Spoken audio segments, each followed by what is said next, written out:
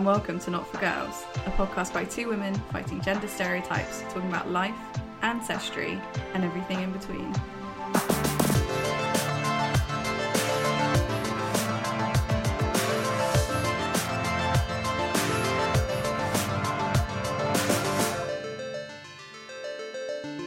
My name's Nikki. Hello, my name's Leah, and Nikki, welcome back. How was the move?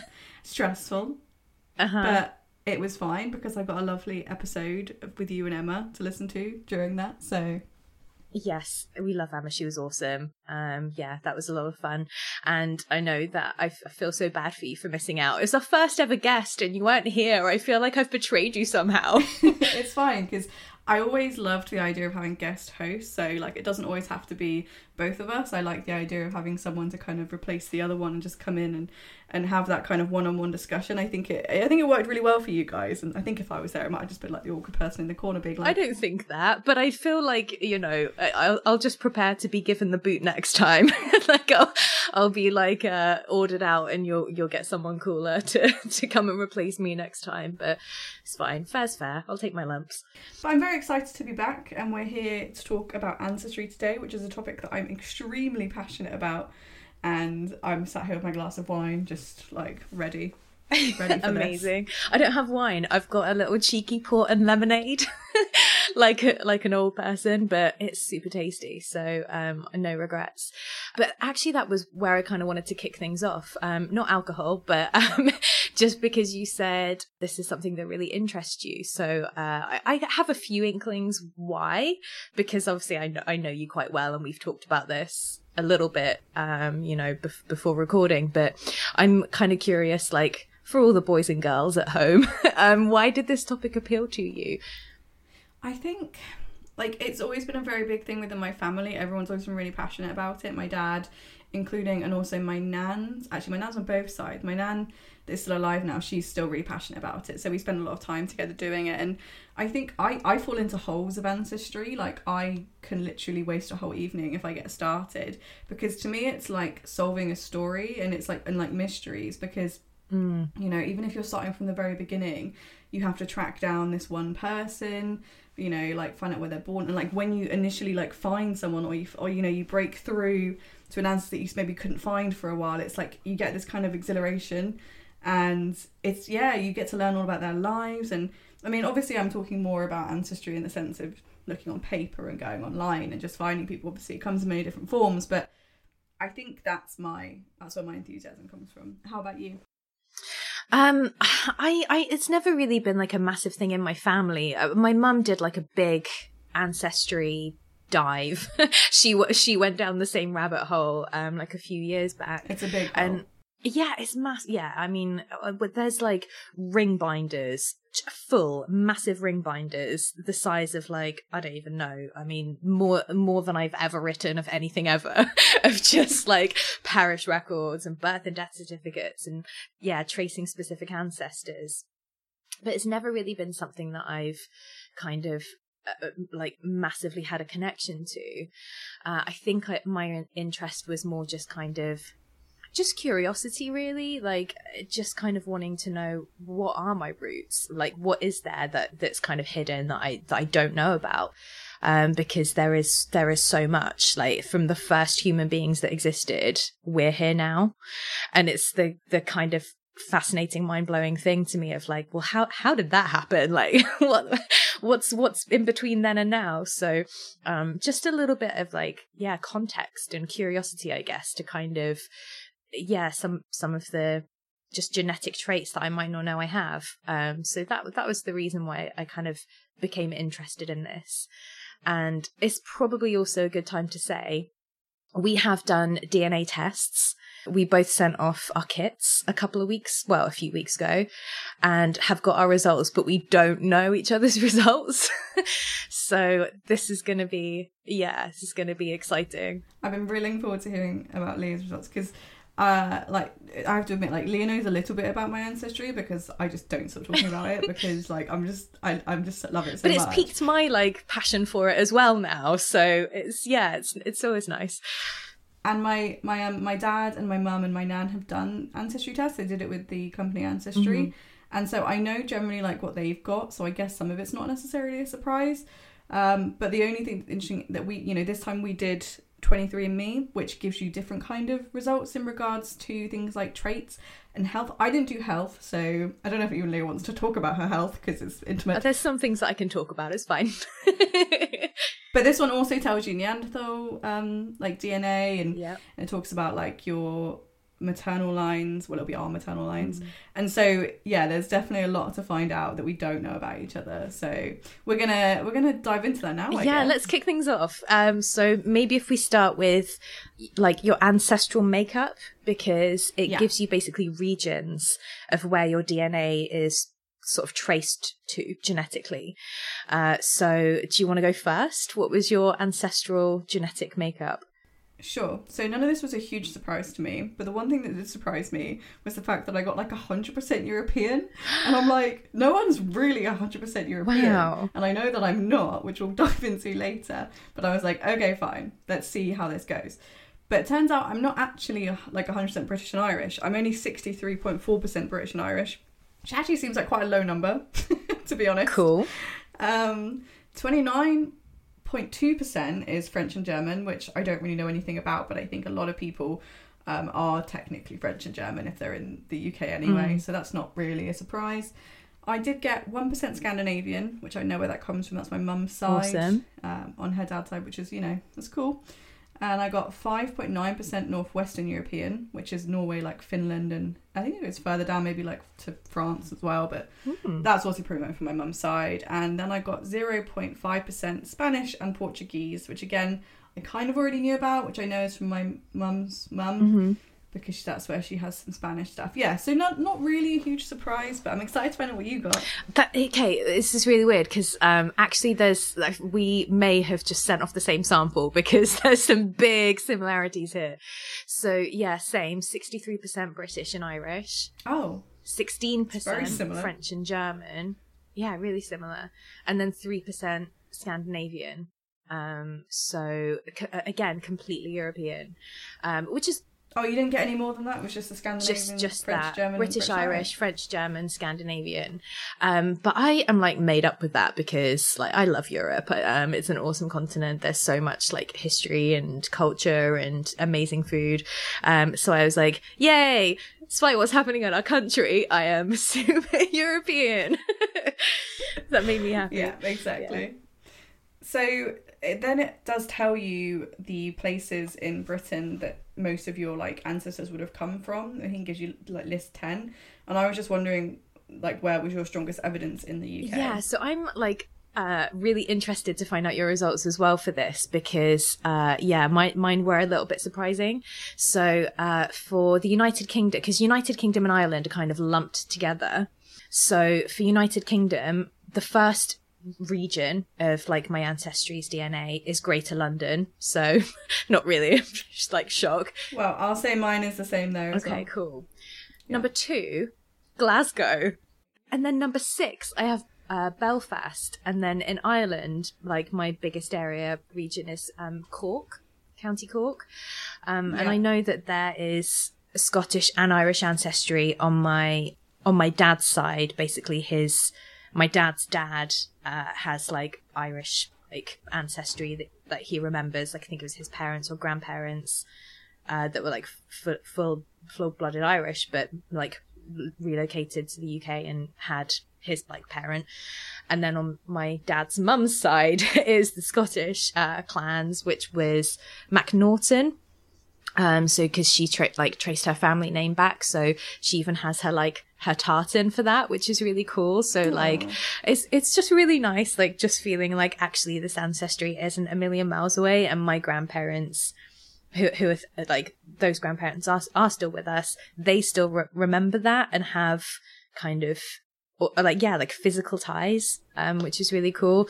So yeah, that was my like top. I'm not going to go through all of them because they're not that different, but yeah, London, Glasgow, and Cork. So nice. It's very for British and Irish. That was really nice to know. So it separated mine into English and Irish. Did it not separate yours? Well, I had British, so it's like United Kingdom. and then Ireland. So the United Kingdom includes Glasgow and Belfast as well. Yeah, so mine just separated it into, I don't even know what it was doing, to be honest. But yeah, my number one was London, similar to yours. But then I realised that I'm a hell of a lot more northern than I realised. I thought I was fully southern, but apparently not. So I knew one side of my family came from like Lancashire and like Merseyside. And... I've got Lancashire and Merseyside on my list too. We're so northern, Nikki. I know, so northern. That's a terrible northern accent. You know nothing, Jon Snow. I'm sorry, ancestors. And anyone from the north. So I knew about that because my nan's family, like my mum's mum, her side actually originally, well, her dad comes from Merseyside, so that wasn't a shock. Cool. But I've got a hell of a lot of Yorkshire up in there, and the only two places that are in the south are London, and I have got Hampshire because I knew about Hampshire. But yeah, the rest of it's just Yorkshire, some Scottish, and all that. That's amazing. My Irish was not a surprise. I'm not going to give everyone my surname because I just, data protection and all that. I don't want to come stalking me. But I had County Cork as my number one as well, but it's not a surprise because my surname is apparently one of the most common surnames from County Cork, so that's not shocking. And also I had Donegal, and I do know that I've got relatives in there, so that was also not a surprise. But yeah, like, it was interesting. I wouldn't say that it was like mind-boggling, but it was interesting. That's really cool. I think it did feel a little bit more on the like mind-boggling side, just because I don't have like living relatives in those places, but to know that actually they're just kind of a stone's throw away, and the ancestry doesn't even date back that far. We're talking just a few generations here. That actually felt really cool. Like, it was just nice to connect with that part of like my genetics a little bit more. So let's move on to Neanderthal. Now, I'm excited for this because mine I didn't expect. What was your like percentage? So my percentage of Neanderthal DNA didn't give a specific. It just said less than 2%. Well, I'm starting to think that we're related because I had less than 2%, and I have like, when I've gone online to look at other people, they have like a really large amount, and I've had like hardly anything. So like less than 2%. So yeah, I don't know. Yeah, it's not a huge amount. So we only have more Neanderthal DNA than 25% of other people who've taken this test. So like, that's not a huge like proportion. I guess. So, I mean, I guess that's good because, well, I don't know, is it? I mean, it's good that we could be related. That's really fun. But you never know at this point. I mean, I just feel like our tests are matching up quite a bit. But what this website does, which is really fun, is it gives you Neanderthal traits. So it says like, of your DNA, like these are the variants that you have that are associated with specific traits. And one of mine, this is absolute gold. I've one variant associated with having a worse sense of direction. Which, if you've ever tried to walk anywhere with me, it's absolutely true. I never know where I am, where I'm going. Is that the road I came down, or is that another place? I am the exact same, so yeah. I guess we're just the same person. I also have one which says that I have a variant associated with experiencing more itchy mosquito bites, which is very true. I've not had that many mosquito bites, but I do have the same variant. There's some really funny ones on here. I don't know how they can test this, right? But one of them is being less likely to sneeze after eating dark chocolate. Like, did the Neanderthals have a lot of dark chocolate? Like, how is this true? I don't have that. You don't? Oh, no. I also have being more likely to prefer dark chocolate over milk chocolate, which is bullshit. I fucking love milk chocolate, so... No, I don't have that. Okay, well, this is interesting then, so we don't have the exact same ones. So we don't have the same Neanderthal relative, maybe. No, I'm a better sprinter than I'm a distance runner, which is 100% true. I can sprint and then I die. Okay, that's cool. I can't do long distance. I have difficulty discarding rarely used possessions, which is also true. I'm not a hoarder, but I like stuff. For the record.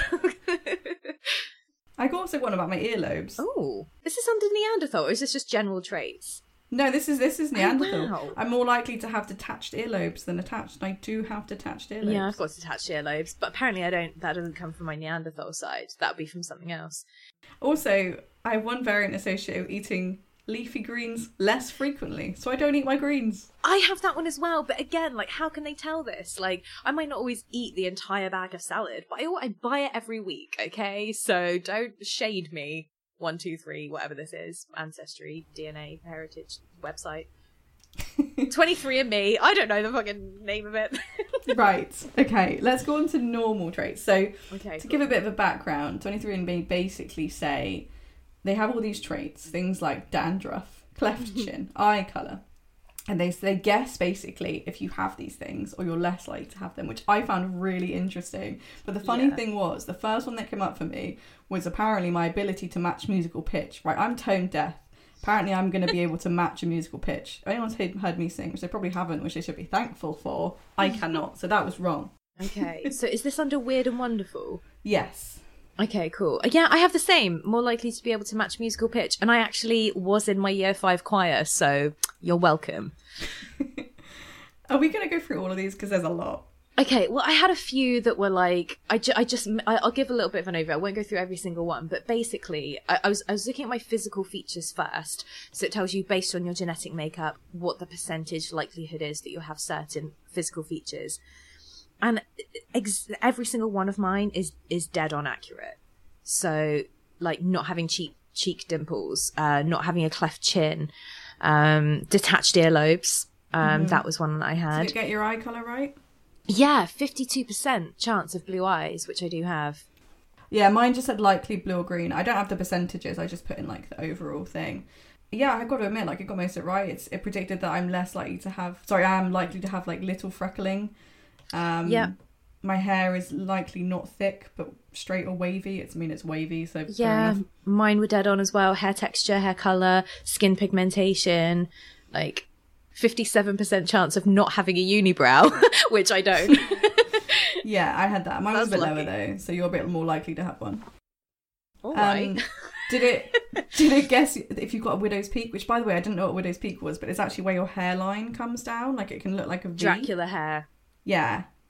But the important question is, what was your ice cream flavour preference predicted to be? I have about a 50-50 chance of preferring vanilla or chocolate. So I'm guessing normally it might be like one or the other, but I had both. So like them both. More likely to prefer chocolate over vanilla ice cream. And I do. Chocolate ice cream's really, really nice. I do like vanilla. I happily eat it. But yeah, if there's a choice, yeah, I will go for chocolate. Also says I likely prefer salty. And I wolfed a packet of ready salted crisps before recording. So also true. Nice. I have to say as well, the sweet and salty they got right. Like, I prefer sweet anything, and they guessed that right. Don't know how, but you know, they did. This is also really funny, right? So cilantro, it talks about cilantro on this. So that is what we call coriander, right? I think so. So, yeah, this thing says that I've slightly higher odds of disliking coriander, basically, cilantro. So I feel vindicated by this because basically sometimes, this is just between us guys, okay? But sometimes when my partner cooks, he like over flavors it quite a lot with a lot of stuff, including coriander. And my theory is that because he smokes, all his taste buds are like all like shitty and bad, so he has to put loads more seasoning in to be able to really taste much. And I'm here like, oh, this is the strongest thing I've ever tasted in my life. And now my genetics say that I have slightly higher odds of disliking cilantro, so I feel like, you know, that's also a point for me, right? To be like, don't put all that in, let me cook. I don't know how they know that. It's madness. So I wanted to mention one as well, which is it tells me that I'm likely to wake up around 8:34 a.m. 8:07, early bird catches the worm. I win. How is it telling me when I'm going to wake up? I mean, that's just, I don't get it. Yeah, some of the stuff that they like test you for, it's pretty amazing. Like, so one of the things that apparently, I didn't even know this could be like a genetic thing, but more likely to have a fear of public speaking, which is dead on. Like, I just completely clam up if anybody tries to make me speak in front of loads of other people. But I just thought that was more of like a social fear, not something that could actually be genetic. Like, I think everyone has a fear of it. So yeah, some of these aren't really. But then there's some things where it says like I didn't have much hair as a baby, and that's true. Yeah, that part's true for me too. Same. Odd. Very odd. But yeah, that's under like weird and wonderful traits. There's some quite funny ones there. Yeah, flat feet, less likely than average to have flat feet. I don't have flat feet. I've got lovely arches. So that's good. Very happy about that. Have you got any more interesting ones? Well, under misophonia, which is fear and hatred of like sounds, it says that I'm less likely to hate chewing sounds. I absolutely despise chewing sounds. I've got average odds of hating chewing sounds and definitely have misophonia. Like I feel like I've nearly killed someone before. Yes. Oh my god, same. If anybody is eating and their mouth is open and they're like smacking their lips and chewing the food, yum yum yum, I want to punch them in the face. Like, it's really hard. The funny thing is, I remember the exact moment where I've had it so bad. I remember I was sat in a uni lecture next to this girl and she like dips into her bag and picks up a pack of Pringles. And this is a really quiet lecture hall. It's a really interesting lecture. And she just opens it and she just starts chewing with her mouth open these fucking Pringles. And I remember just looking at her in like absolute shock, just like, the audacity of you, woman. She was so loud and it was so obnoxious and I just wanted to cry. Oh my god. I absolutely hate it when people do that. Even to the point where if I'm editing up like our episodes for this podcast, and you know when you get ready to talk and you make a little like sound, like your mouth opening noise, I'm like, cut that out. I hate that. That's making me have rage. Like, I get so picky about it. So that's, I mean, that is one thing on the test that they've got wrong. But and also, no, everything else is pretty much right. So there's one thing that it also gives you, which we cannot have in common because that would be statistically impossible, which is it tells you your haplogroup, which is, for women, it would be our mitochondria. So everybody has mitochondria and there is DNA in there that is passed down, which it's passed down from mother to mother to mother to mother. And so men have another one. They have the Y chromosome, which only men have. So I would not have my dad's Y paternal chromosome. I mean, I suppose technically that's my haplogroup, but I don't really carry it, so they can't test it. But we have the mitochondria. So this test, which is really awesome, basically tells you what haplogroup you are through your female mitochondria. And there is quite a lot of them, and it would be incredibly weird if we had the same one.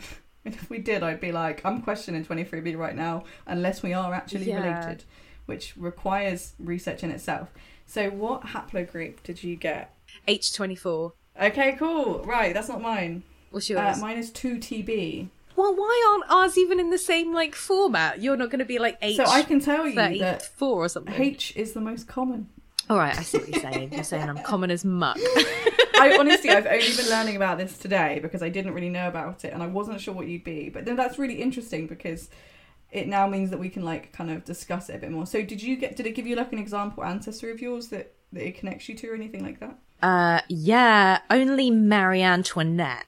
Oh, cool. How did they know that? Maybe did they dig up her body? A bit, maybe. I don't know. Might have done. I mean, she wasn't dead that long ago. I mean, 100 years, 200, 300, I don't know. I don't know what they do with like famous dead people's bodies. Like if they should be buried as normal, but sometimes they get put in like a church or like a tomb or something. Like all the, cathedrals and stuff. They'll have like big, tombs. I am gonna raise you her though for someone that I've got. Go on, because I've also got Charlemagne in my French thing. I mean, I already know I'm related to Charlemagne, so that doesn't really. All right, okay. Throwing down the gauntlet. Okay, all right. Give it to me. What did you get? So I basically got a Viking warrior woman who they originally thought was a man, but she was a Viking warrior lady, and she was awesome. And they found her with a sword and shield. I don't think you can beat that. I remember reading about the discovery of this skeleton when it was like archaeologically found. That's my grandma. Oh, that's so cool. I'm super duper jealous. But like, I do have Scandinavian DNA anyway, which is like Norway, Sweden, and Denmark. So I could have some Viking ancestors. Probably. Maybe just not that one. Like just a different Viking. Probably a cool like Viking king or something, maybe. I don't know. I'm grasping at straws here. What was your number after the H again? 24? 24. Okay. I don't know too much about that one, but apparently, generally, the haplogroup H. I thought you were going to be like, apparently, generally, they're all fucking shit. I was actually going to say the highest frequencies. So it apparently reaches 45% in Europe, 20% in Turkey and the Caucasus, and around 10% in Gulf countries. So I have a little bit of information about you there. You're welcome. Oh, okay, cool. All right, cool. What can you tell me? I know that's it. That's literally it. Oh, okay. Just that I'm common in Europe and a bit in Turkey. But I can tell you all about mine. Gulf countries where they play golf. Yes, the Gulf. I assume it means like around the Gulf Stream. The Gulf, like with a U, yeah. Not just a lot of golfers That's cool. at H Chapler Group.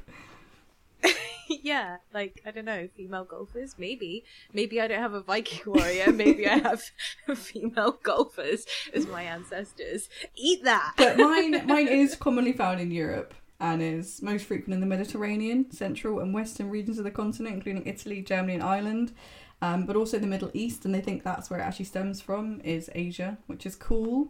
It reaches as far as like Iran and stuff. Oh, cool. So that's your maternal line.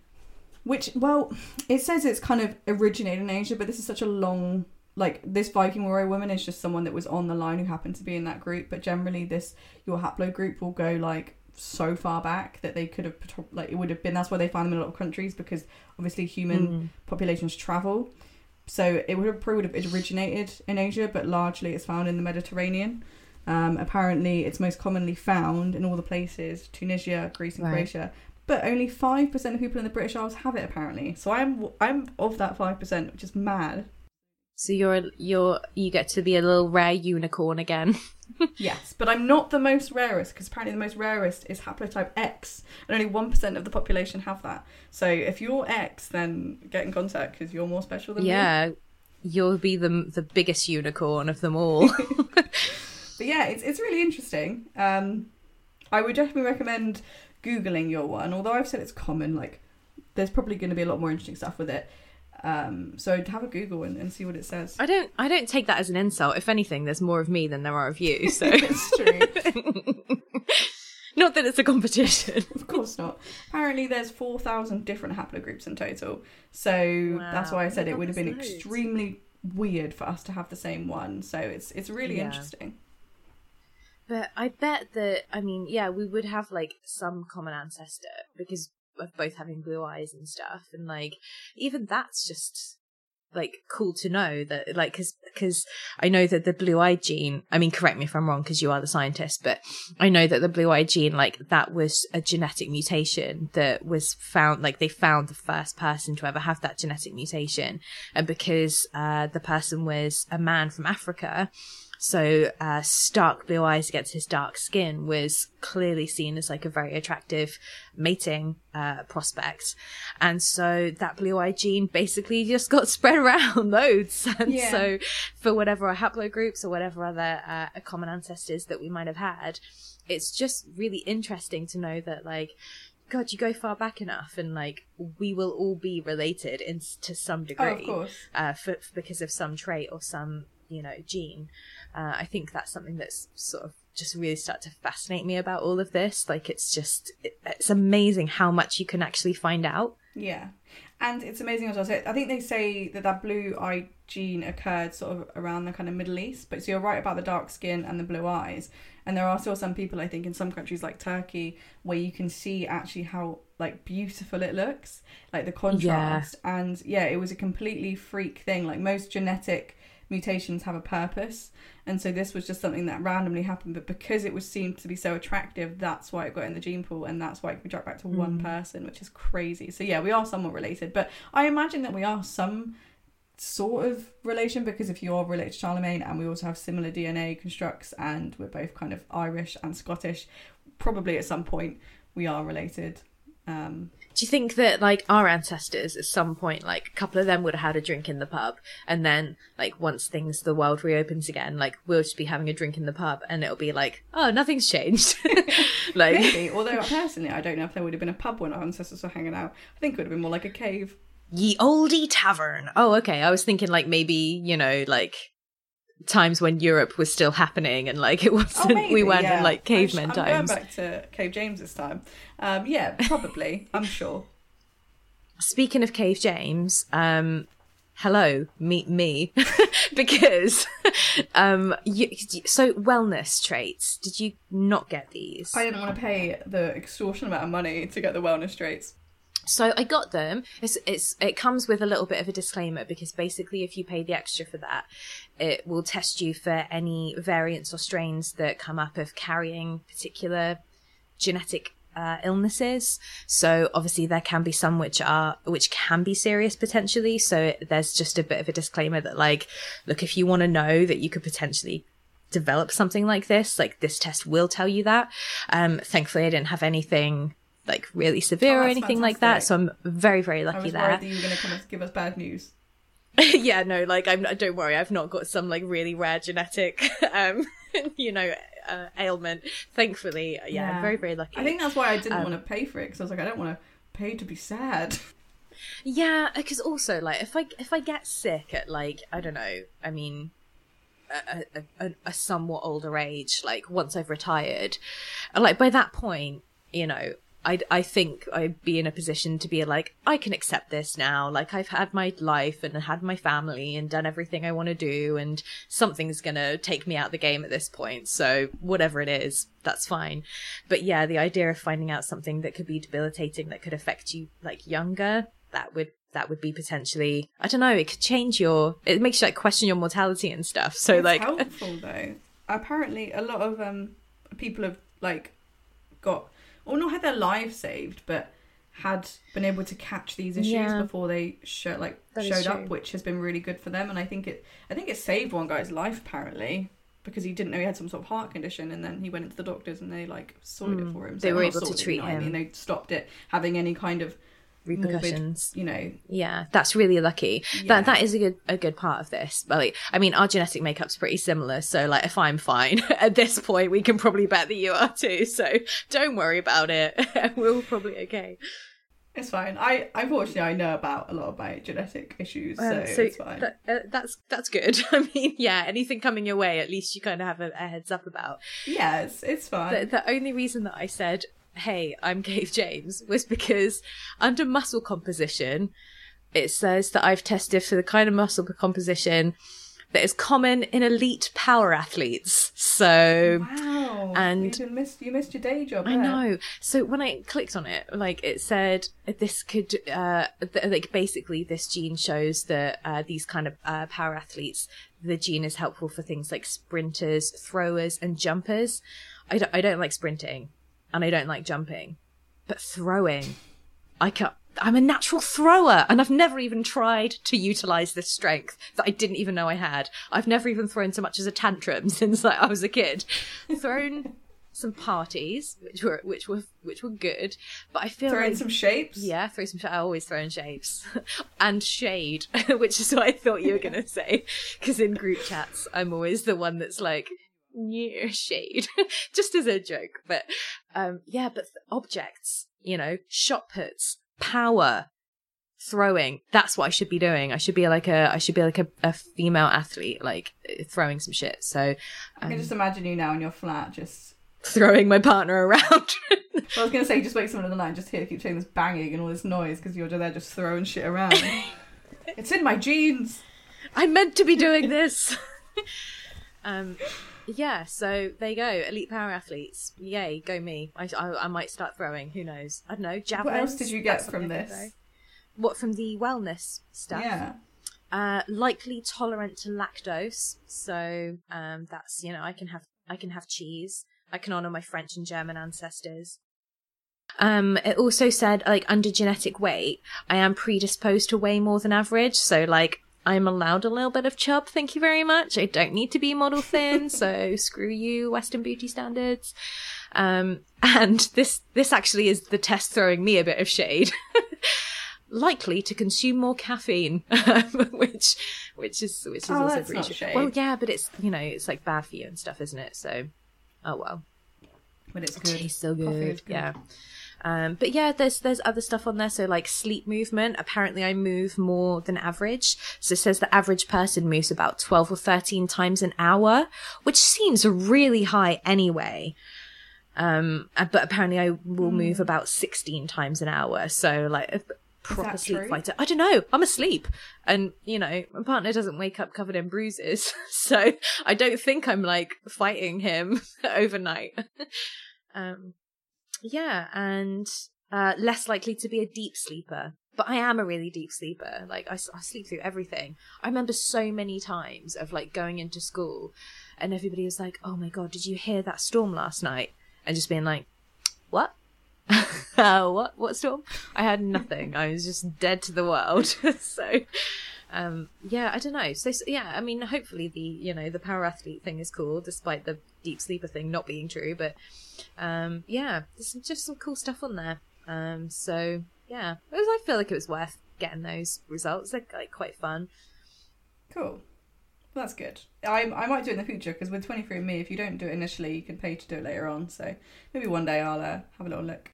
So does that bring us to science section? It does. So we're bringing the science section forward a little bit in this episode, just because I feel like it would be good to actually talk about these test kits and kind of explain a little bit about how this whole DNA thing works. Now, I know you say I'm a scientist. You said it a little while ago, but I must confess, so that everyone knows, I'm not really a proper scientist. I'm not a geneticist. I'm not a DNA expert. I literally just look at animals and count bats at the moment. So I can't say that I know everything, but, you know, I know a little bit, and I feel like I know enough to kind of explain it in a really basic way. So that's what we're going to do. We're just going to explain it a little bit about how they work, because obviously we've just done them. So I think it'll be quite interesting to look at that. So yeah, and this is what we did in the personality testing. Weigh the accuracy. Like, we analyze it, but is it reliable? Over to you. So to give a very brief overview, there are 3 billion base pairs of your genetic code, and each individual letter contains the instructions to make you, so that'll make you good at throwing, have brown hair, move around a lot in your sleep. And each of these pairs will either contain A, C, T, or G. And so there's obviously, you're going to have a lot of them, and they're all going to be in different combinations. So fast forward to whenever we did our test, you basically spit in a tube and you send it to either 23andMe, Ancestry, or MyHeritage. It was pretty hard, not gonna lie. It was pretty disgusting, and I felt dirty afterwards. They get your sample. They actually don't look at every single letter, which I think is something that's really important to know. They only look at a tiny fraction of your DNA, and this fraction that they're mostly looking at, I can't say the same for every single one of them, but I know for definitely Ancestry don't look at everything. They look out for the locations on the genome, which is basically your set of DNA, where people commonly vary from one another. So 99% of us have the same base pairs. So 99.9% we're almost identical, but it's like the 0.1% that we all differ. So what they do is they look for the differences in where we differ, and that's what makes us individual. So it'll be like, yeah, why someone's taller, why someone has brown eyes and not blue eyes. And what they do is they look at all of these differences and compare them to all of these locations and see where the patterns are similar, where they're not similar. So really, when you simplify it, it's kind of like, right, so it's very location based. So they obviously can track people's paternal ancestry by looking at the Y chromosome, as I said earlier, and female chromosomes by looking at the mitochondria.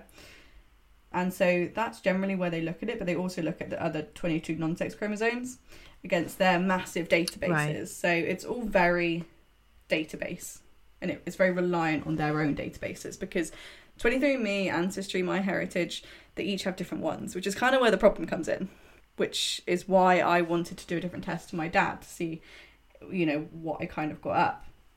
And so obviously these big companies will then put your DNA up against the reference groups, like people of Spanish, Australasian, African, or, you know, even just British, and they just try and see if you have common ancestors with people in that group. But the problem is, because they're all so different, no one really knows how, like, accurate they are. Right, I see. So I thought they'd, like, actually be testing, like, I mean, this is going to prove how much of a scientist I'm not, but, like, I imagined test tubes, litmus paper, like, petri dishes, like, they get the tube and they're like, right, you know, oh, it's turned red, that means they're Neanderthal, like something that they were actually testing, but actually they just use a reference group. So I imagine that they have very generic testing stations for things like location. I think testing Neanderthal DNA, they're probably looking out for markers. So they will, 23andMe are good in that regard, that they do a little bit more. And the traits, as I said, I don't know how they do the traits. I don't know how they do Neanderthal stuff, because that's different.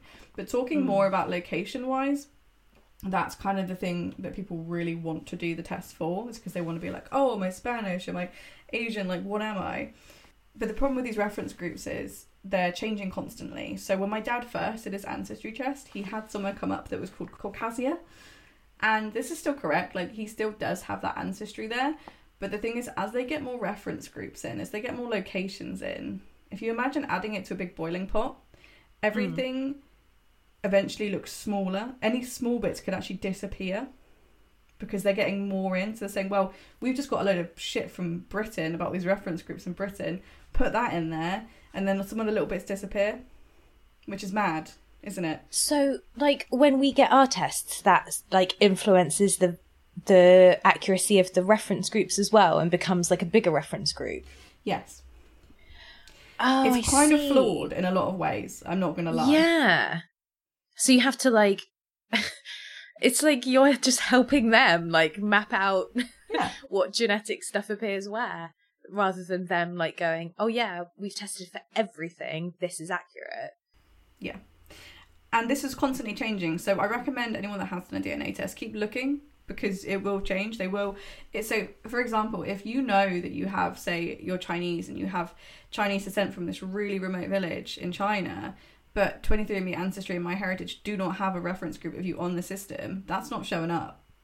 Right. So it's going to be really dependent on what they've actually got, which is why I know some of my stuff, which I talk about a bit later in the episode, isn't on there, is because they don't really have good reference to it. And we've been able to find it in another analysis kind of system. But yeah, it's really interesting in that regard. So that's why I think it's worth mentioning that DNA tests are fun, but there is definitely a lot of downsides to it. I see that. And also, the only thing to know is, like, you don't always inherit every single piece of DNA from your parents either. So you may still be related to a particular type of people or population, but you're not always going to get the one marker to that, if that makes sense. And it's the percentages. The percentages are a problem. So they like to put you in groups, and that's one bad thing about them. So it might say that you're 23% European, 24% Chinese, and the algorithm basically says, okay, well, you have this, therefore the next person that comes along that also has this is also this. And so it kind of goes on this domino effect of that, if that makes sense. And so that could be kind of flawed, and there's going to be a lot of inconsistencies. And yeah, that's why I kind of wanted to go into it a little bit, to kind of explain that you're kind of trusting their reference groups more so than you are your own DNA, if that makes sense. Yeah, I understand. So yeah, it's kind of an evolving thing. So at some point in the future, what you're saying is, at some point in the future, I could get a cooler ancestor than you. I mean, your haplogroup ain't changing. I'm not going to lie to you. That's fact. That's not going away. But you could end up having a really cool thing that comes in that says basically you've got all these relatives in this random remote island off the Philippines. Yeah, okay. I mean, that would be very cool to find out, because there's I don't know of any ancestry, all my living relatives are just UK. That'd definitely be but that's unusual, but that's cool. The thing. No one is ever truly one thing. You can't put someone's DNA down to percentages, really, because although it says that I'm 100% European, again, incorrect, no one is really 100% anything, because we all just, I mean, this is going to be controversial. I mean, I obviously believe in evolution, but we all descend from apes in Africa, and maybe some in Asia, that's up for debate at the moment, but we all come from the same people, and so therefore it's so, do you know what I mean? You can't say that I'm 20% this, I'm 50% this, because we're all just a big boiling pot of mixed people, which is another thing to say. And if you go far back enough, we'd just all be African. That's where all life originated from, was on that continent, human life. That's where we evolved. So you trace it far back enough, and that's where life started, our species. So yeah. And so I feel like it's another argument for fucking against racism, because we're all just the same. Like, we're all such a mixed bag. Like, I'm gonna go into this in a bit, but onto this website where it sort of narrows down more of your ancient history and your ancient DNA. We're all just a mixed pot of everything. Yeah. So just treat everyone the same, because you know what I mean? Like, this racism's stupid anyway. That's my takeaway from this. Science section, racism is stupid. And that's scientific fact now, guys. So there you go. It's irrefutable. So summarise, big inconsistencies, big margin of error. They don't really tell you about that. That's it. Okay. But it's still interesting and it's still fun. Yeah, definitely. I mean, it's just been like a lot of fun discussing it, and like, you know, not that I realized that, you know, we would be so competitive, or I would be so competitive with you, but to find out that, like, you know, we've got some similarities and like the traits and stuff, like they're just so fun. And, you know, it might not all be completely accurate, but in the future, if more and more people do it, they can become more accurate, because more genetic structures or whatever can be traced, and then we can, you know, tap into more information. So I guess that's a good thing. Yeah, the more and more people get tested, the better. Yeah. The more reference groups, the better. It's going to always be changing, so it's always going to be interesting. But I guess that kind of leads us into our next section, where I'm going to kind of go into that by saying DNA is great, DNA tests are great, and there it's like a good starter for learning about your ancestry and your genetics. But one of the biggest things, if you want to explore your ancestry, is your family's personal history. So like speaking to your grandparents, your great grandparents, finding out like information from them while they're alive is something that I really recommend. And then also being able to get that information to then do actual like online searching, where you find out stuff through censuses, or just basically censuses, because that's pretty much all it is. Yeah, sorry to tell you, that's literally, you'll just be going through birth, death, all that kind of shit. But that's where I found out a lot of my interesting backstory, which I can't see in a DNA test. Like, some of my shit is really interesting, but you don't see it in a DNA test. So just because maybe you've got a DNA test and you think, oh, that looks pretty shit, like I'm 100% European, how boring. Well, it may not be. It may not be. So do you want to talk a little bit about some of the stuff that you were able to find out that the DNA test doesn't know? Yeah, I mean, so this is kind of like going to go through my journey of my ancestry, which I'm afraid might be a bit long, and I'm very sorry, but I find it interesting, so I'm hoping that everyone else does. One of the first things I found out actually on my dad's side was that we had a gateway ancestors, and my dad for a long time was looking to get past this person, which he couldn't find anything about. And there were rumours about how he was like the illegitimate son of like somebody with a lot of money. Apparently it was spoken about that through the generations, that there would often be someone in a horse and cart that would come along and give him like money and play with him and visit him and stuff, like this young boy. And it was all very weird. And my nan would always talk about it and say that we had rich relatives, and my dad was always like, okay. But then my dad eventually found who it was, and it turns out that it links us straight up to William the Conqueror. Not proud of that, because I know he was a bit of a knob, but it also takes us through kings. So effectively, like me and my dad and obviously my family are direct descendants from William the Conqueror and everyone else that goes below, which was amazing. And my dad like was so happy about it, because he's very much like, he loves British history, I mean the good parts, and everything like that. He's like a massive sort of historian kind of guy, and so for him it was like amazing. And like we got him like a little picture of saying like, basically these are the people that you know, it goes straight down, kind of like what they did for Danny Dyer on Who Do You Think You Are, because that was a fun. He found out he was related to royalty and stuff, didn't he? It's basically like that, which is cool. And also there's also a Jewish side to my family which we didn't know about. It was very much hidden away, because when it was sort of asked upon, it was around World War II. And they just kept saying that they were Spanish, but we recently found out that they were actually Jewish. We did see this in the DNA from using another program called GEDmatch, which I don't recommend using, but you can put your DNA onto it and it takes you to basically all the databases, but it's not intuitive. It's like a scientific program. It's really hard to use.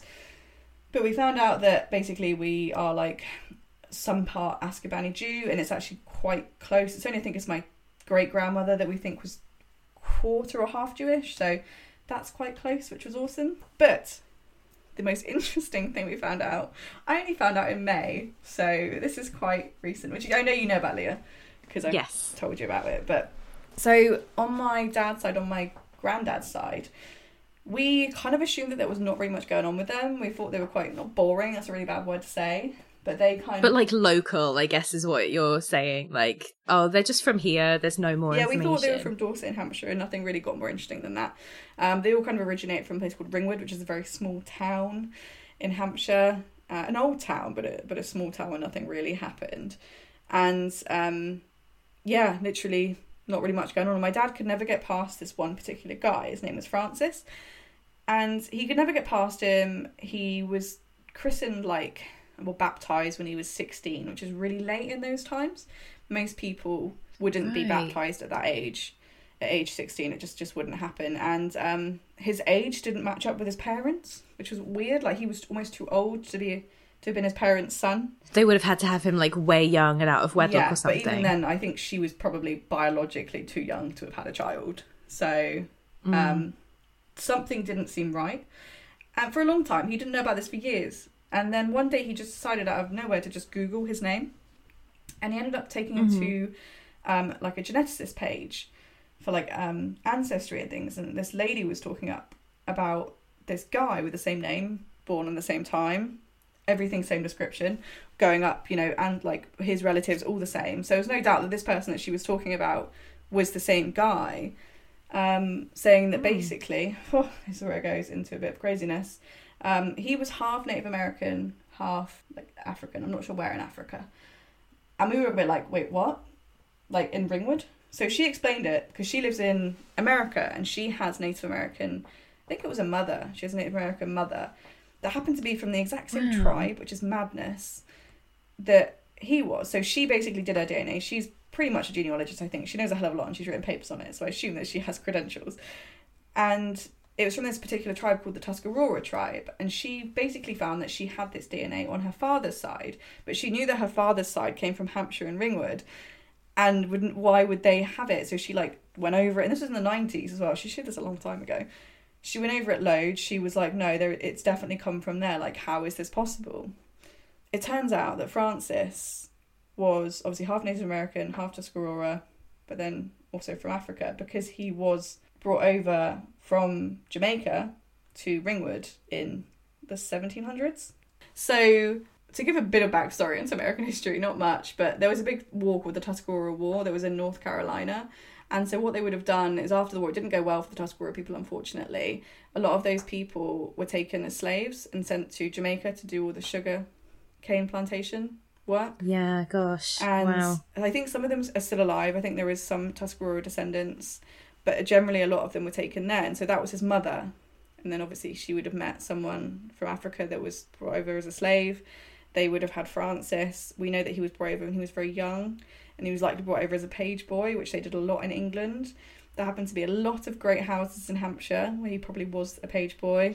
And for people who might not know what a page boy means, it's like a servant that's treated as a member of the household, like a child would be. So they get the family name, and they have provisions made for them, and then often get adopted into the family as well. See, that's not true, unfortunately. Oh. They don't get treated that nicely. And they don't get the family name. So what likely happened, was because there was a lot of old paintings around this time. You can actually find them in a lot of old historic houses where you see the young African boys and babies, and they're almost dressed up very lavishly, but they almost were treated like pets, and it sounds horrendous. Oh God, that is horrendous. Yeah. But they do say that in a lot of literature that it wasn't abnormal to have them treated with love and kindness and respect and like a part of the family, but it wasn't always the case. Right. Now I hope for Francis that he was, of course, that he was treated nicely. But they say often what happens is when they get to age, when obviously one of these young boys would have grown up, or girls, I don't know if they were always boys, but that they would have been taken into another house. So back in the day, when they were brought over to England, they weren't seen as slaves. So at this time, Britain had a thing where they said that they weren't slaves, they were servants, because at this point the UK was very against slavery. Right, but this just seems like semantics though, because it's definitely doing the exact same thing, right? Oh, it is, yeah. Yeah. They're putting them into a life of servitude, not slavery. It sounded better to them, which is awful. We'll do it. We'll just pay you a pittance and not treat you that nicely. Yeah. It's, like, not a big difference. So as they would have got older, they would have still been servants, but it wasn't unlikely that they could have been taken on as a labourer or something else. This was rare to not happen. It happened mostly in London, but it could happen elsewhere. So what then happened, we believe, is because the family that he went into were not rich. They were not one of the rich houses. Like, I've done a lot of research into this. They were labourers, and one of them was a Thatcher. And basically it seems that they adopted him as an apprentice. They baptised him. They then took his family name. He then became part of their family. So he would have exited the rich manor house that probably weren't treating him that nicely to then become like a part of another family. And he became a Thatcher and he lived out his life. And I hope it was a happy one, because the beginning did not sound happy at all. And it was very shocking to hear, to be honest. Right. And this is, I mean, did you say 1700s where this happened? Yeah. But that's amazing. Like, so that you have those roots from, I mean, a average of 10 generations ago, maybe 9.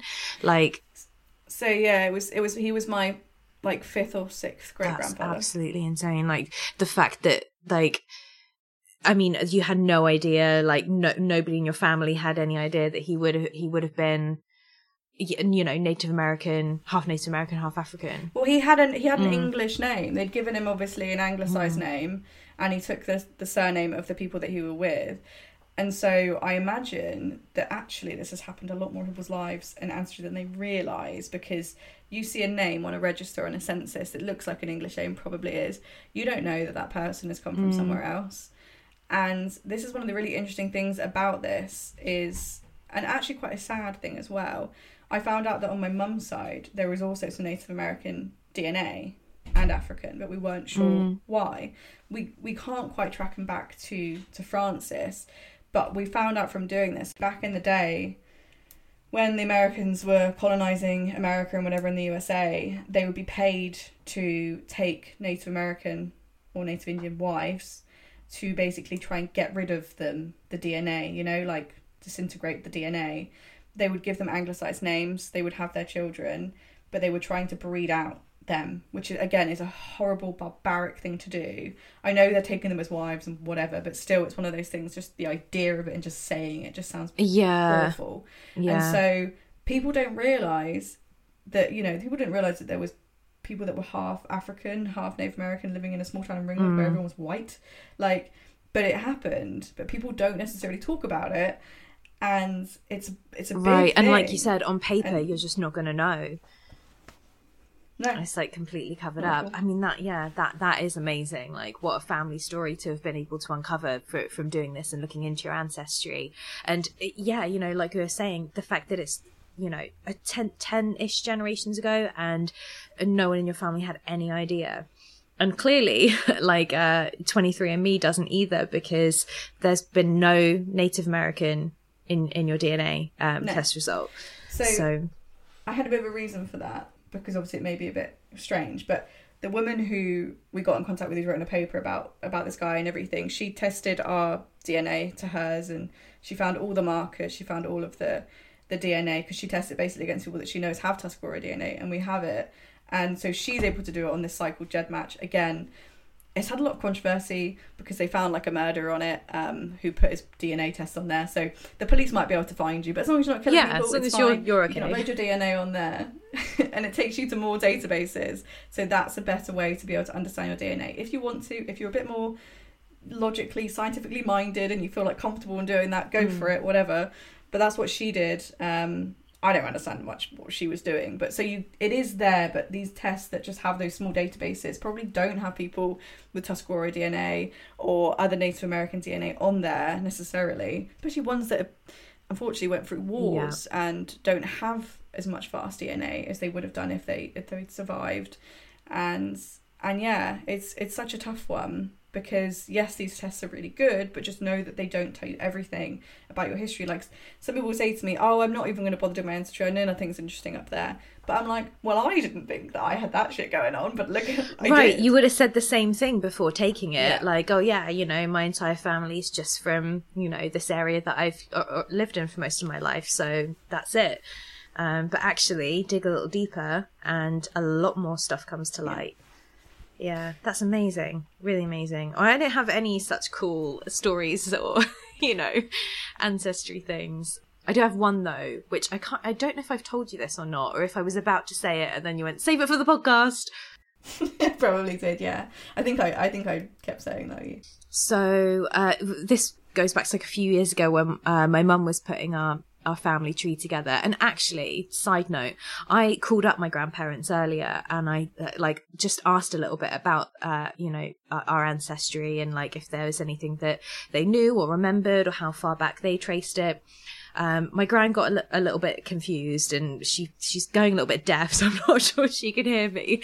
And then she put the phone to my granddad and he was like, oh, well, it's almost time for me to go and have a beer now.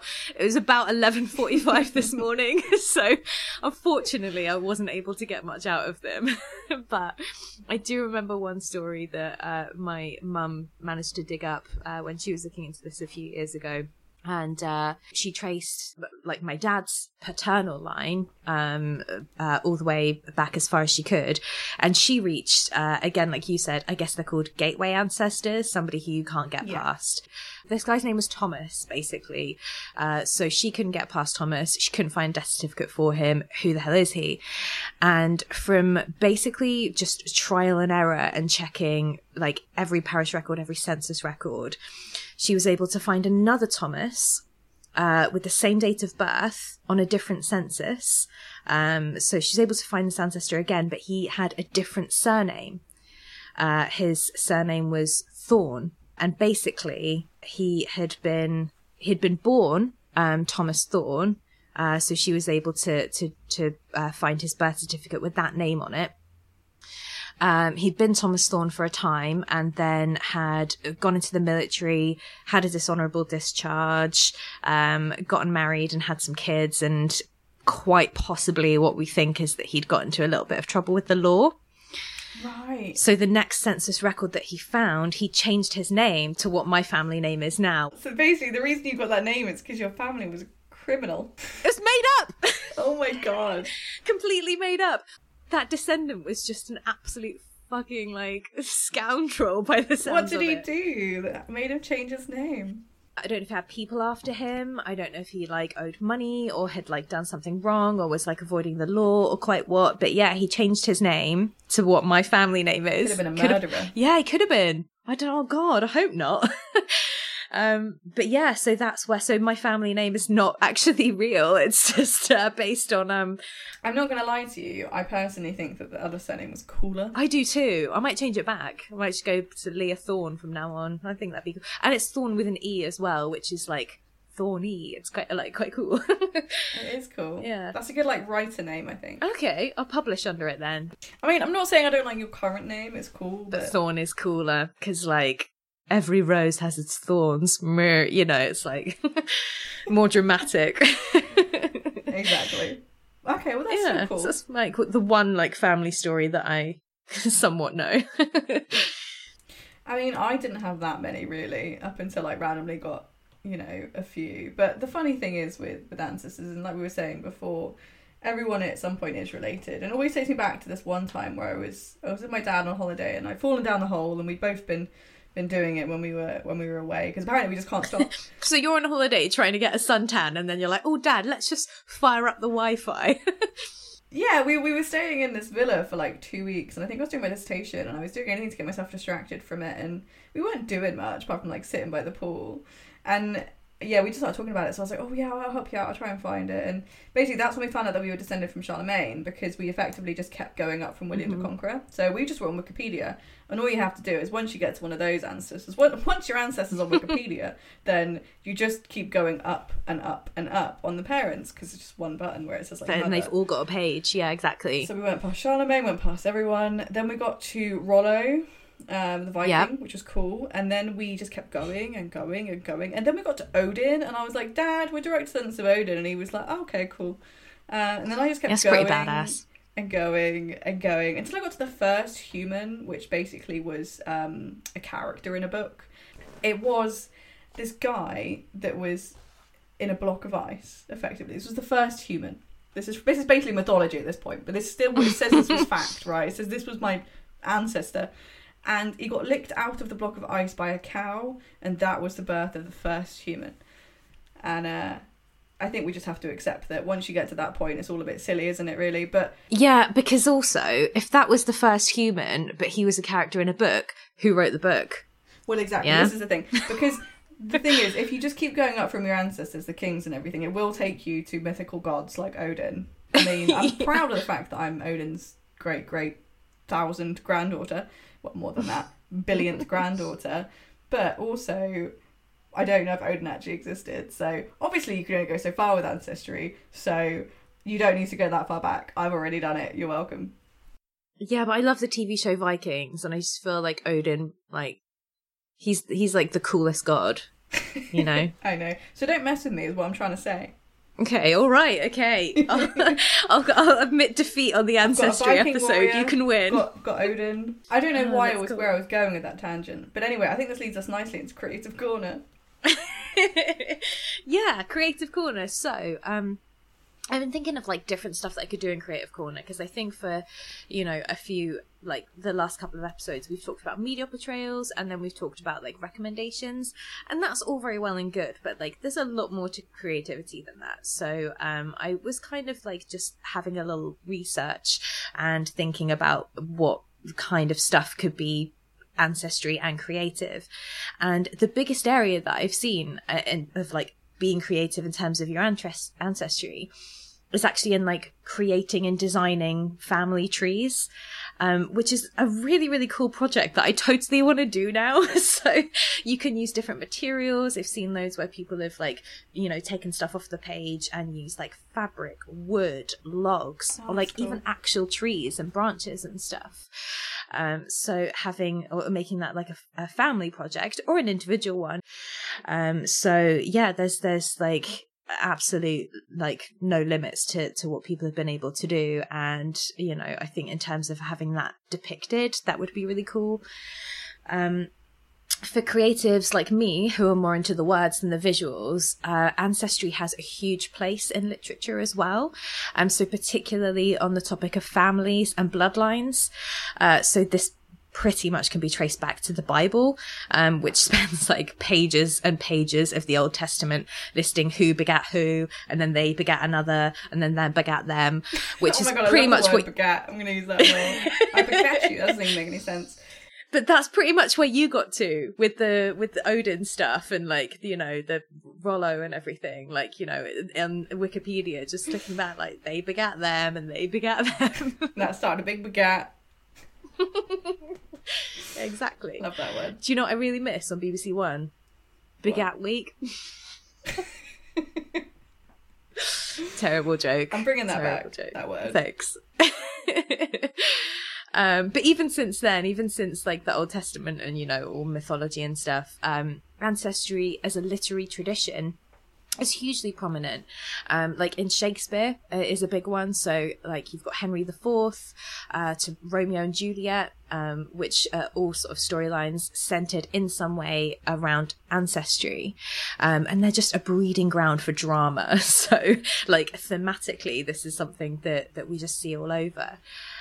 Same in fantasy, my genre of choice. You've got the whole plot device of like secret magical bloodlines or like secret royal bloodlines, like Aragorn in Lord of the Rings. So, like as an inspiration to like create something or write something, it just makes my imagination go berserk. I was just gonna say, sorry, just quickly go back to begatting. Yeah, I misinterpreted the word, and I don't know what I've just said when I was saying begat. So I thought it meant to like start a fight, but I've now realised that it's to like have a baby. Yeah, if I had a kid, I would have begat that kid. Your parents begat you, your grandparents begat them. I thought you were saying like, oh, they started a fight, like I begat you, like I'm pissed off at you, like this is bad. But no, I just realised that I was shouting I'm gonna have babies with everyone, so oh, that's okay. I didn't realise that you were shouting, I'm gonna begat you. I don't know if I said those words exactly, but I was saying it a lot. And so anyway, I'm sorry to interrupt. Do you know what? I'm just really glad that we figured this out before you in some way got into a real fight with somebody, or even just one in like this comment section of a YouTube video going, I'm gonna begat you, motherfucker, and the other person thinking, this has gotten weird. Basically, she's saying, I'm gonna have one of your offspring. Yeah. Oh no, I'm gonna give birth to you. Oh God. Like, I'm glad okay. I stopped while I was ahead. I'm not bringing it back. I'm never gonna say it again. Continue on with Creative Corner. Well, no, it's fine. I mean, I just did a little bit of like, you know, looking into this in terms of like, just kind of looking into ancestry in general. And I found this really cool thing called ancestral mathematics. So it basically, I don't know if I'll be able to like read through the whole entire thing because it probably sound really boring, but I might share it on Instagram or something. But basically, in order to be born, you needed two parents, 4 grandparents, 8 great-grandparents, you see where this is going, yada yada yada, all the way up until 2048 9th great-grandparents.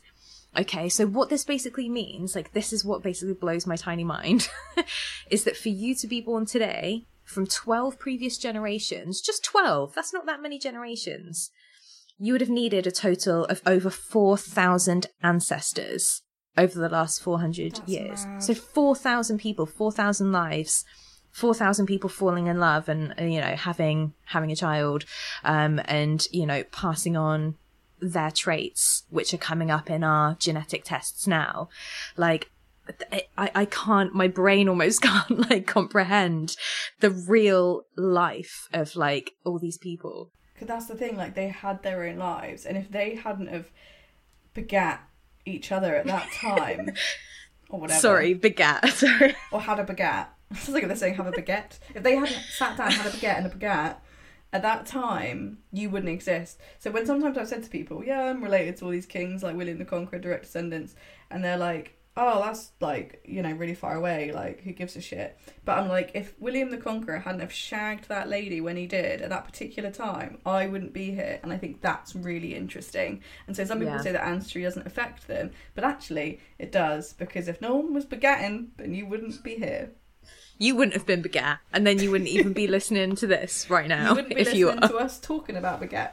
I can't stop saying baguette. It's a great word. I'm so glad that, you know, we've introduced it to And the I'm podcast. using it correctly now. This is gonna become like a tradition now. But it's fascinating. It is, and this is another one as well. Like, and you probably already know this, but and it's something that I'd read before, but I really wanted to touch on it again. It's just a little nugget. The odds of you being born, your unique existence, and your singular genetic makeup even existing, the odds of that happening is about 1 in 400 trillion. Infinitesimally small odds of even being alive, which each person who's ever lived has overcome those odds. And you're right, it's not just the ancestor, you know, shagging that person at that time. It's every single ancestor before and since to get to you now. Like the chance to even have life is so tiny. That's a lot of sex. It is, isn't it? But it's like survival of the fittest, isn't it? It was like that sperm, that egg, and that's made you exactly as you are. And there's 1 in 400 trillion chance of that was going to happen, and you could have been a completely different person. So if you don't think that you're special at this point in time, we're telling you. You're pretty special, and you were a pretty strong sperm. Yeah, you won the lottery by the second you were born. You won the lottery just to be here. Like that's like just so rare that would ever happen to make you exactly how you are right now. Like that genuinely amazes me. You could be doing this podcast with someone else right now. Someone called Sarah. Who is she? She nice? I don't know. Probably pretty nicer than me. Can I keep you? Me? Yeah. Oh, yeah, sure. I mean, I wasn't leaving. I wasn't saying that she's going to come in and take my place. I'm just saying she might have been in a parallel universe. Or just tell her to go away or you'll begat her. I don't want her offspring. It'll work, I promise. Anyway, enough about begatting. Yeah, just to finish Creative Corner real quickly. So I've realised that a lot of my writing does incorporate like bloodlines and ancestry to some degree. So I like really for Creative Corner, like all I would do is just to try and encourage people to look into their own, and then maybe take that as a starting point to create something new, like start a new project, whatever your creative flair is, whether you're a writer like me, or you prefer to do something a bit more visual or spoken word or song, poetry, whatever, just to take inspiration from that, because like I find it really impossible to not be inspired by like trying to comprehend the scale of the ancestors that would have come before me, or like those tiny odds of even being alive as me right now. Like it just feels really baffling. And so as a starting point, I don't know, I feel like that could be really fun just to kind of run with that and create something. But if people don't like that, I've thought of a few recommendations this week, apart from the stuff I already mentioned before. But like, I mean, I mentioned the Old Testament and stuff, but I don't think the Bible is like a page turner per se. So for fantasy, there's an amazing book that I want to recommend. It's called Children of Blood and Bone, by Tomi Adeyemi. She is an amazing African-American writer, and the book itself, like even the title, Children of Blood and Bone, like you can tell already it has like strong like bloodline ancestral kind of themes to it, and it's just this amazing like magical adventure around the idea of colonizers wiping out the ancestors of magic users. It's so well written, really culturally significant, and if you like adventure or magic or fantasy, like she is amazing. Second in the series has come out this year as well, so hopefully it'll be a trilogy, because I'm just here for it. It's amazing. I might have to check that out, because that sounds like something that I would definitely enjoy. Honestly, like it's an emotional roller coaster, but it's great. I totally recommend it. If you're more of a literary fiction person though, there's an author called Maggie O'Farrell who is awesome, and she incorporates themes of family and ancestry into her novels in a very major way. However, I don't think I've ever read a single one of her books that hasn't made me bawl my eyes out like a baby, so just a little warning. And then there's another story that I absolutely loved called The Secret Scripture, by Sebastian Barry, and this got like shortlisted for like Costa Book Prizes and stuff. Like it did really well. It came out a few years back, but it's a really beautiful story of basically this old woman in like a nursing home, and she doesn't have any family. She doesn't remember, like she's starting to lose her cognitive functions a little bit, and her doctor is basically trying to help her remember about her life and who she is and where she comes from. Okay, that's already making me emotional. Yeah, but like it is a beautiful story. There's a film adaptation to it, but I would really recommend reading the book.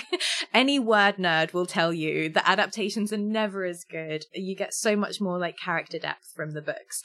But yeah, it's a really beautiful story where she's just basically the doctor treating her is just trying to help her like piece her life together and find out where she came from, and if she does have any relatives that survive her that he could maybe inform about, you know, what's coming up.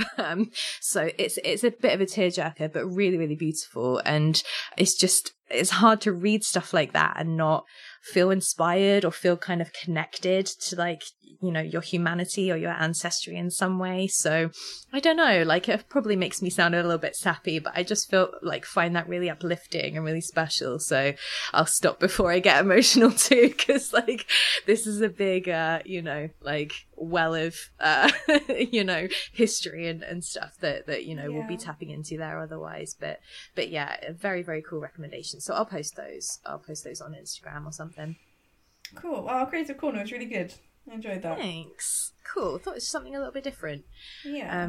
So to finish off, because we're coming up on like a long episode, but that's okay. What is our takeaway? What have we learned from these tests? Why do we feel they're important? I think to give a bit of a speech. Friends, listeners. It's a topic that's very close to my heart, so I feel like I need to sort of summarise it. But I think it's exciting to do a DNA kit test. It's very cool, especially if you don't know anything about your ancestry. and maybe you're adopted, you can find close relatives. It's amazing in that regard. And, you know, it will give you like a bit of a snapshot. But that is really all it is. Like, it doesn't define your heritage or your ancestry. It's merely like a small window into your DNA based on the data that the companies have. You know, you can't see the joy, the pain, and like the journey that your ancestors went on that basically led to you, or that begatting that led to you. It won't give you the details on how they lived, but it's a good starting point to like learn, like a base step. And it could even just be a confirmation of what you already know.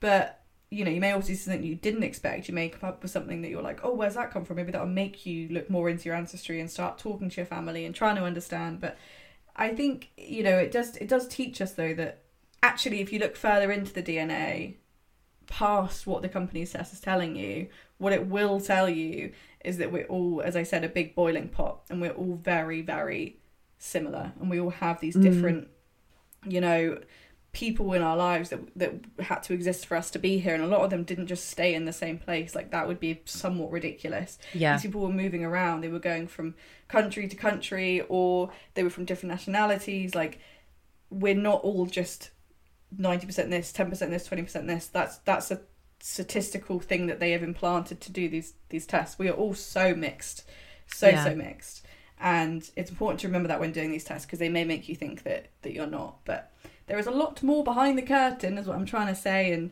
but have fun with it. Like, ancestry is really, really fun. Like, don't take it too seriously. If you're interested in doing it, go for it. If you've got cool stories, let us know. Like, I'd love to hear them. Come to me, tell me all your stories.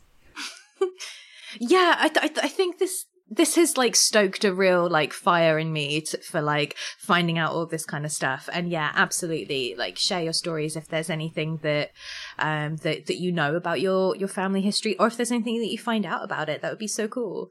My key takeaways, just to like sum up for me, it's basically the same as what you said, but I'm gonna just do it in like a soundbite. So 3 things. 1, racism's bullshit. Nationalities do not matter. We're all human beings. That is just, it doesn't matter. It's stupid. 2, way to connect to like your humanity a little bit more and your history. Very, very cool. 3, creative inspiration. So that's my takeaway. Like, what have I learned? Why is this important? That's what I'm taking away from this, those 3 things. And it feels very grounding and humbling. So I'm really glad that we've done this topic. Took a lot of sex for us to be here, but we're here and we are living, so... Probably pretty lucky that this came after the sex education episode, because we learned how to do the sex, and now we're talking about what becomes after the begatting, so... And that's the Not For Girls podcast, which you can find on Twitter and Instagram at Not For Girls Pod. And on email to notforgirlspodcast@gmail.com. And if you liked what you heard today, or if you just want to be nice, you can support us by leaving us a review on Apple Podcasts or anywhere else that you can leave reviews. That would be really nice. It helps us out a lot. We love stars, and I especially love it if there are 5 of them. Cool. Well, this has been lovely. I'm going to go drink more wine. Yeah, I've drunk everything and now I'm really like hoarse, so I'm going to go get more booze too. But thank you so much, everybody, for listening this week. We appreciate you as always.